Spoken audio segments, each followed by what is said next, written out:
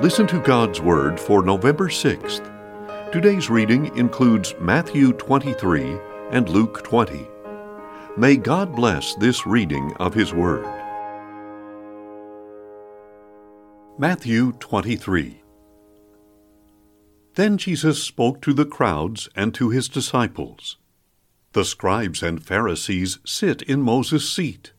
So practice and observe everything they tell you. But do not do what they do, for they do not practice what they preach. They tie up heavy, burdensome loads and lay them on men's shoulders, but they themselves are not willing to lift a finger to move them. All their deeds are done for men to see. They broaden their phylacteries and lengthen their tassels. They love the places of honor at banquets, the chief seats in the synagogues, the greetings in the marketplaces, and the title of Rabbi by which they are addressed. But you are not to be called Rabbi, for you have one teacher, and you are all brothers. And do not call anyone on earth your father, for you have one Father who is in heaven. Nor are you to be called instructors, for you have one instructor, the Christ. The greatest among you shall be your servant. For whoever exalts himself will be humbled, and whoever humbles himself will be exalted. Woe to you, scribes and Pharisees, you hypocrites! You shut the kingdom of heaven in men's faces. You yourselves do not enter, nor will you let in those who wish to enter. Woe to you, scribes and Pharisees, you hypocrites! You traverse land and sea to win a single convert, and when he becomes one, you make him twice as much a son of hell as you are. Woe to you, blind guides! You say, if anyone swears by the temple, it means nothing. But if anyone swears by the gold of the temple, he is bound by his oath. You blind fools! Which is greater, the gold or the temple that makes it sacred? And you say, if anyone swears by the altar, it means nothing. But if anyone swears by the gift on it, he is bound by his oath. You blind men! Which is greater, the gift or the altar that makes it sacred? So then, he who swears by the altar swears by it and by everything on it. And he who swears by the temple swears by it and by the one who dwells in it. And he who swears by heaven swears by God's throne and by the one who sits on it. Woe to you, scribes and Pharisees, you hypocrites! You pay tithes of mint, dill, and cumin, but you have disregarded the weightier matters of the law, justice, mercy, and faithfulness. You should have practiced the latter without neglecting the former. You blind guides! You strain out a gnat, but swallow a camel. Woe to you, scribes and Pharisees, you hypocrites! You clean the outside of the cup and dish, but inside they are full of greed and self-indulgence. Blind Pharisee! First clean the inside of the cup and dish, so that the outside may become clean as well. Woe to you, scribes and Pharisees, you hypocrites! You are like whitewashed tombs, which look beautiful on the outside, but on the inside are full of dead men's bones and every kind of impurity. In the same way, on the outside you appear to be righteous, but on the inside you are full of hypocrisy and wickedness. Woe to you, scribes and Pharisees, you hypocrites! You build tombs for the prophets and decorate the monuments of the righteous. And you say, if we had lived in the days of our fathers, we would not have been partners with them in shedding the blood of the prophets. So you testify against yourselves that you are the sons of those who murdered the prophets. Fill up, then, the measure of the sin of your fathers. You snakes, you brood of vipers, how will you escape the sentence of hell. Because of this, I am sending you prophets and wise men and teachers. Some of them you will kill and crucify, and others you will flog in your synagogues and persecute in town after town. And so upon you will come all the righteous blood shed on earth, from the blood of righteous Abel to the blood of Zechariah son of Berechiah, whom you murdered between the temple and the altar. Truly I tell you, all these things will come upon this generation. O Jerusalem, Jerusalem, who kills the prophets and stones those sent to her! How often I have longed to gather your children together, as a hen gathers her chicks under her wings, but you were unwilling. Look, your house is left to you desolate.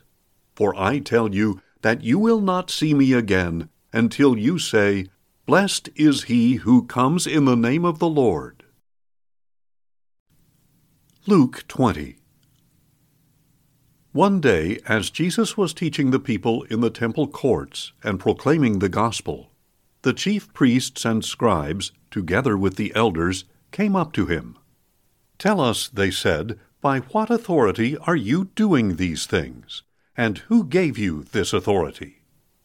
I will also ask you a question, Jesus replied. Tell me, John's baptism, was it from heaven or from men? They deliberated among themselves and said, If we say from heaven, he will ask, Why did you not believe him? But if we say from men, all the people will stone us, for they are convinced that John was a prophet. So they answered that they did not know where it was from.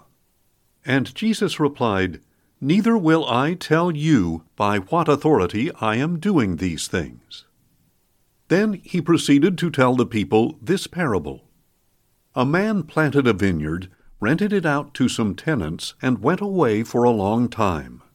At harvest time, he sent a servant to the tenants to collect his share of the fruit of the vineyard.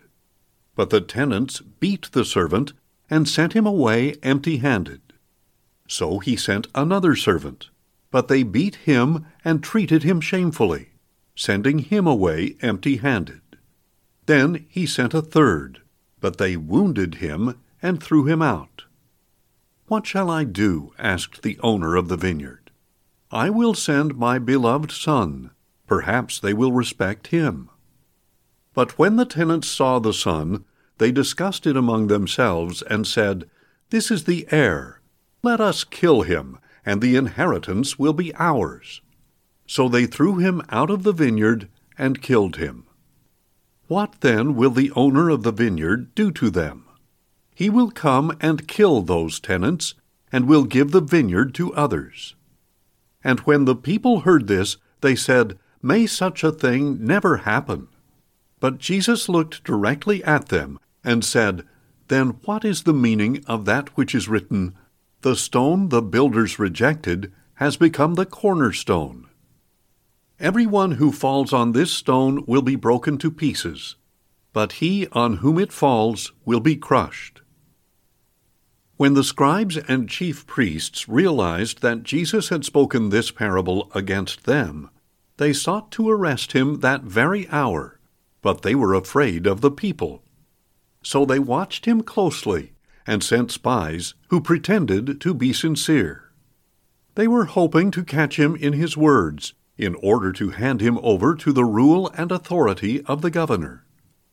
Teacher, they inquired, we know that you speak and teach correctly. You show no partiality, but teach the way of God in accordance with the truth. Is it lawful for us to pay taxes to Caesar or not? But Jesus saw through their duplicity and said to them, Show me a denarius. Whose image and inscription are on it? Caesar's, they answered. So Jesus told them, Give to Caesar what is Caesar's, and to God what is God's. And they were unable to trap him in his words before the people, and amazed at his answer, they fell silent. Then some of the Sadducees, who say there is no resurrection, came to question him. "Teacher," they said, "Moses wrote for us that if a man's brother dies and leaves a wife but no children, the man is to marry his brother's widow and raise up offspring for him. Now there were 7 brothers. The first one married a wife but died childless. Then the second and the third married the widow, and in the same way all 7 died, leaving no children. And last of all, the woman died. So then, in the resurrection, whose wife will she be? For all 7 were married to her." Jesus answered, "The sons of this age marry and are given in marriage. But those who are considered worthy to share in the age to come and in the resurrection from the dead will neither marry nor be given in marriage. In fact, they can no longer die, because they are like the angels. And since they are sons of the resurrection, they are sons of God." Even Moses demonstrates that the dead are raised in the passage about the burning bush. For he calls the Lord the God of Abraham, the God of Isaac, and the God of Jacob. He is not the God of the dead, but of the living, for to him all are alive. Some of the scribes answered, "Teacher, you have spoken well," and they did not dare to question him any further.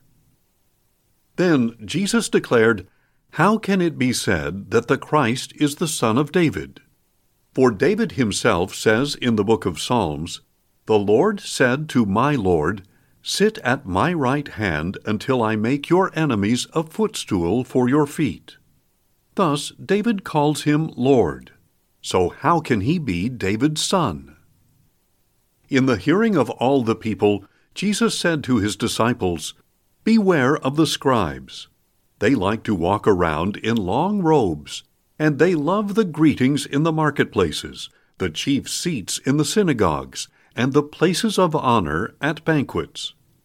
They defraud widows of their houses, and for a show make lengthy prayers. These men will receive greater condemnation." Thanks for listening, and join us tomorrow as we listen to God's Word. Questions or comments? Email us at info@listentogodsword.org.